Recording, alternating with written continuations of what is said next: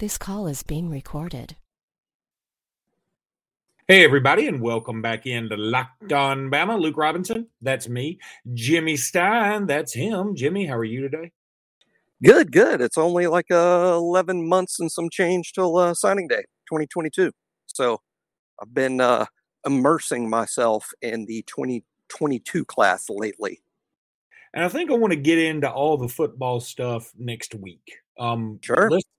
Let's do we a are little 5 bit weeks from spring practice. How about that? 5 weeks from basically today. 5 weeks. That's it. That's amazing, isn't it? It is amazing. So yeah, I say we'll keep this podcast a little shorter than most of them, but we'll keep it very basketball centric. And I think first and foremost, now that we have Wednesday's games behind us, we're cutting this at 9:00 on a Thursday. Again, I'm full disclosure with everybody. I used to jump on your case because you told everybody when we were screwing up, but now I figured let's just let them know in advance we're kind of screwing this up. But this is going to be for Friday's podcast, and so it'll go out at midnight on Friday. I get on Thursday. Is it midnight Thursday? Yeah, it's I would call it midnight Thursday. I do too, but I guess technically it's not. Yeah, right? It's 12 o'clock Thursday or Friday. 12 o'clock. I mean, 12:01 is definitely Friday. Isn't that country song is 12 o'clock somewhere? So 11:59, it's Thursday. 12:01, it's Friday. But 12:00, boy, that's a gray area minute right there. You're going to have to start a GoFundMe for my give a damn on this because I really don't care. Anyway, so we got through Wednesday's games. And after Wednesday's games, I think that for the most part, things went about as well as they could. I didn't think Mississippi State could beat LSU, though I would have liked it. I don't know who I was pulling for between Tennessee and Georgia. I'm kind of glad Tennessee won to maybe douse a hot Georgia team with some cooling water so that they come into Tuscaloosa, maybe just on a little bit of a downer. And I don't care how we beat them. I don't care if they play like shit and we play just above like shit to beat them. I'm not looking for like an extra special performance these next few games. Just give me these wins and let me get the hell out of here with this championship banner. Agreed. And the Missouri loss was helpful. Missouri's a very good team, but as we talked about smartly, sometimes we shock people and have wise observations. And what we wisely observed in the last podcast is winning at Ole Miss is pretty tough. That's a pretty good basketball team in Oxford. It worked out, but and I'm going to edit it, and so people may not know what the hell I'm talking about, but for those who don't know, Jimmy walked into the channel while he was talking, and it cut off, and he literally said, one of the wise things we just talked about, and then went dead for 10 seconds and came back and said, but it's Ole Miss is a very tough team. So it would have worked if I just edited it, but it was kind of funny being on my end because you literally cut out on the part where you were about to tell us whatever the hell the answer was. No, I was saying is on the podcast yesterday, that we recorded yesterday, and you guys listened to, we talked about how hard it is to beat Ole Miss and Oxford, that Ole Miss is a good team. And despite the fact Missouri would be favored, that was no gimme win at all. Ole Miss could easily win the game, though we all know Missouri's, probably a better team. And but that's exactly what happened. Ole Miss won the game. It created more separation for Alabama in the standings. Alabama's now free and clear with a 3-game lead and have a tiebreaker advantage over everyone currently tied for second. So really, it's like a 4-game lead with only 6 to play. So 4-game lead with 6 to play. Just win the next 2, and let's see where we are. I mean, I'm not saying that just win the next 2 and we're SEC champs, but let's win the next 2 and then see what the standings look like. And we might just be a game away at that point. I mean, we could be. So, but, the Georgia game won't be a gimme for us. Alabama has no real home court advantage like anyone else in the SEC. There won't be a lot of fans there. It will be a familiar environment, and if there is an advantage, it belongs to Alabama, but it's not the typical home court advantage, and Georgia's a good team. They pushed Tennessee last night, and Tennessee we know is good. Tennessee is a gifted bunch. Tennessee's one team I look at, Luke. Right now, I think there's about 6 teams in the SEC that are headed to the NCAA tournament, and Tennessee is one of them. And to me, Tennessee, along with Alabama, is one of the teams that I think can get to the NCAA tournament and make a little noise. Tennessee's good, and that freshman last night, Keon Johnson, I think he Yep. he dunked on one of those Georgia's guys so bad that I feel like the Georgia guy may have just walked to the bench and said, "Coach, here's my shit. I've got to go find something new to do. I've got to pick up lacrosse or golf or some shit. I can't do this anymore. I'm now in infamy a poster." Yeah, and Pons, even though he's not a good scorer, Pons is one of my favorite players to watch in the whole conference. I mean, I don't know He that I've didn't hardly play ever. last night. Oh, he didn't? I didn't know. No. I didn't get to see any of it. Pons didn't play in Tennessee 1?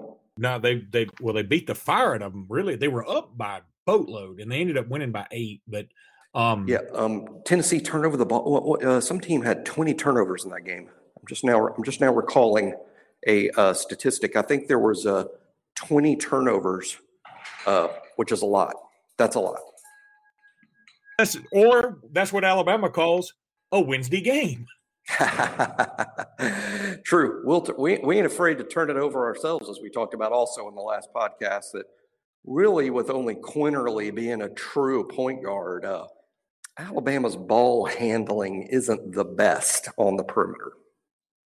Let me tell everybody about betonline.ag. Go to betonline.ag, as I'm going to do right now, because I think that live read worked so damn well last time I did it, as I type in betonline and it autofills to betonline.ag. And I'm looking at, these are going to be Thursday games, but I'm just curious. Purdue, Minnesota. Minnesota is a 3-point favorite tonight on Thursday. You know who won, but I think that's pretty interesting. Now, where I like to go, let's go to some of these player props. Well, they don't have anything loading on there right now. That's okay. We do have it. I'm sorry, Miami Heat at Houston Rockets. How about this? Here are the game props for that. You can have the you can just take the straight up bet, Miami 1.5. You can have double result. What does that even mean? Oh, I think I get that. I think that means you can say Houston can win both the first and second half. Or you can say Houston wins the first half, Miami wins the second half. Or you can say Miami wins the first half, Houston wins the second half. I mean, it's crazy the amount of things. That was a lot of options. That's a lot of options. I mean, I'm looking here. If you want to bet on how many assists Jimmy Butler will have, you can bet on that. Or how many points. Or here's one thing. They've got points plus going with 8 assists for Butler. Going with 8. Well, how about this? Points plus assists plus rebounds for Jimmy Butler. Ooh. You can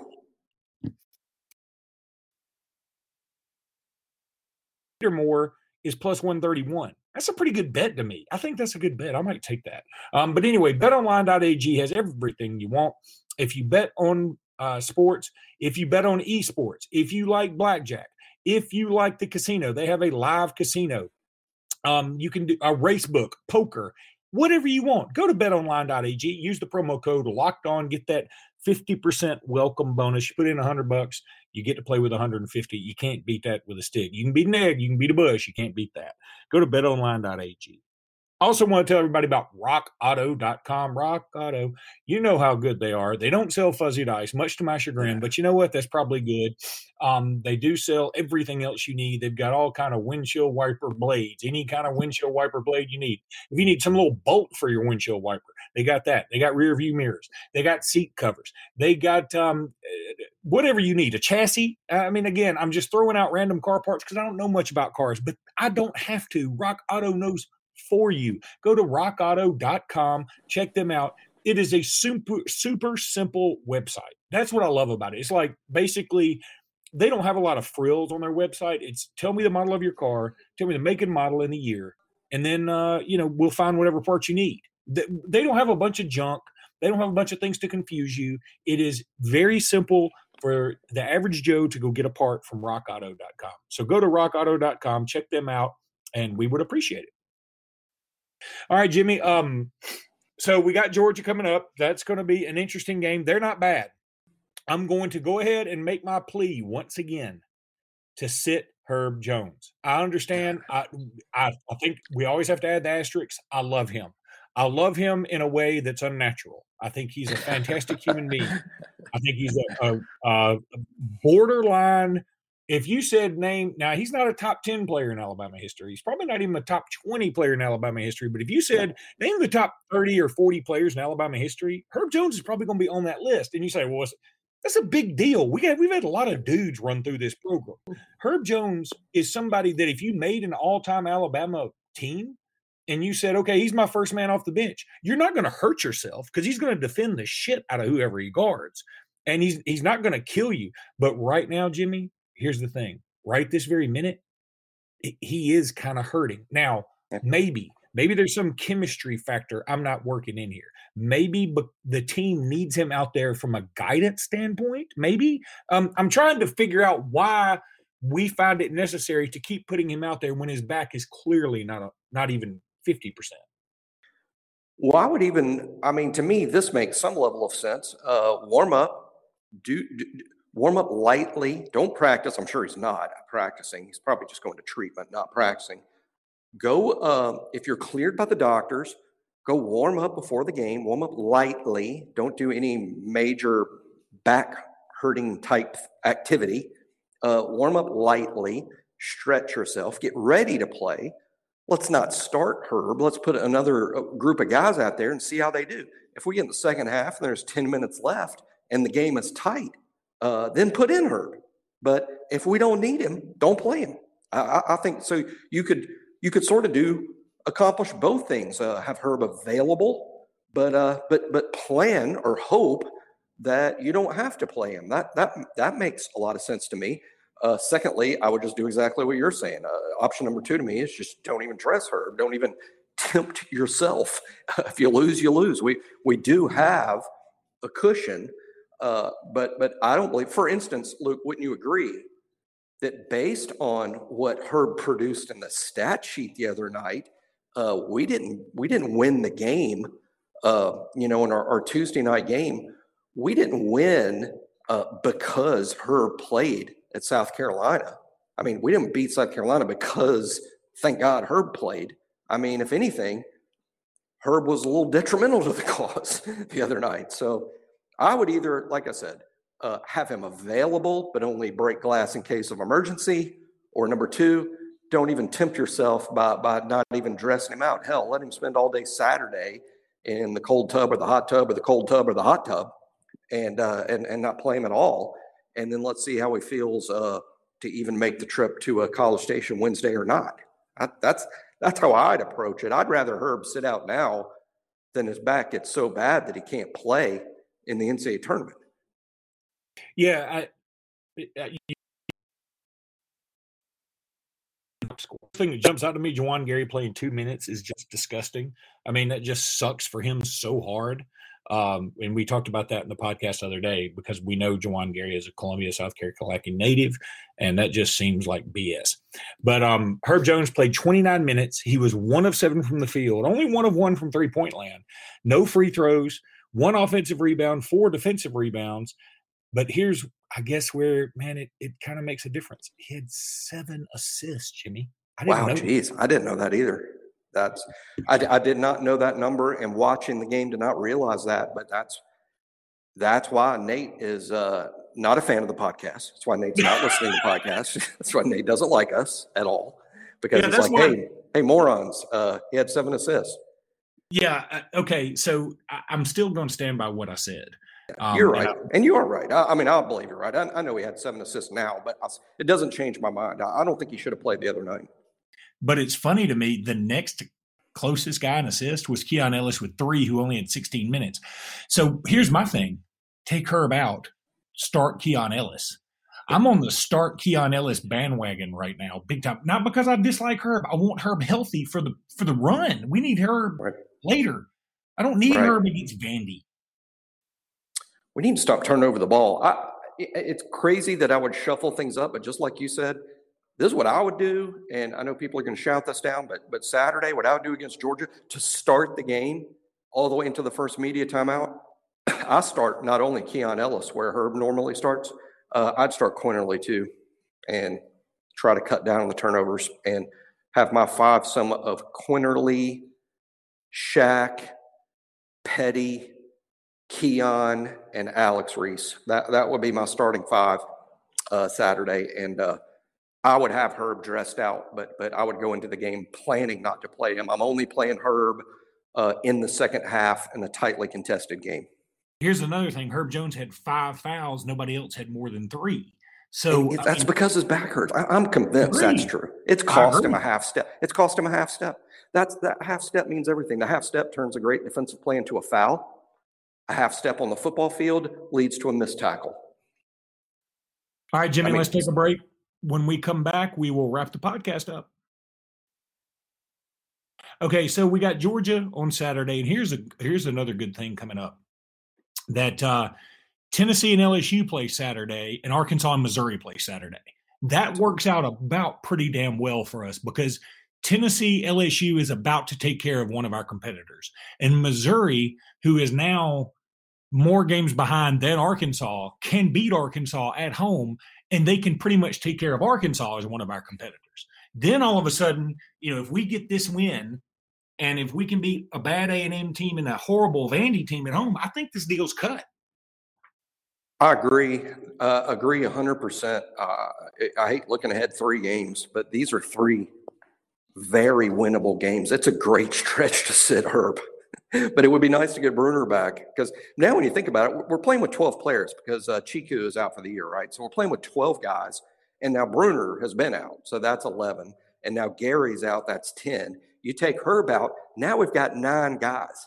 And 2 of those guys are Darius Miles and Ambrose Hilton, who haven't played a ton of minutes. They played, but not a ton of minutes. But if we got 9 guys and 2 of them are Miles and Ambrose Hilton, we sort of just now have a rotation of 7. And boy, welcome to Alabama's very recent history on the basketball court. At least we're used to it. But yeah, the bodies are piling up a little bit, and at some point it's going to really affect you. But these 3 games, Georgia at A&M, Vandy at home, I mean, if we're the best team in the league, we don't need to be at full strength to win those games. I'm with you, Luke, that I could give a shit less about style points. Just win the game and move on. As a matter of fact, playing tight games might be something that really helps you down the stretch. Because we haven't played in a lot of games where we're inbounding the ball with 6 seconds left down by 1 and we got to make a basket. Guess what? That could easily happen in March. So let's just play a little shorthanded and if these games are tighter than they normally would be, maybe that's something that helps the team. There's never been a year where style points will mean less.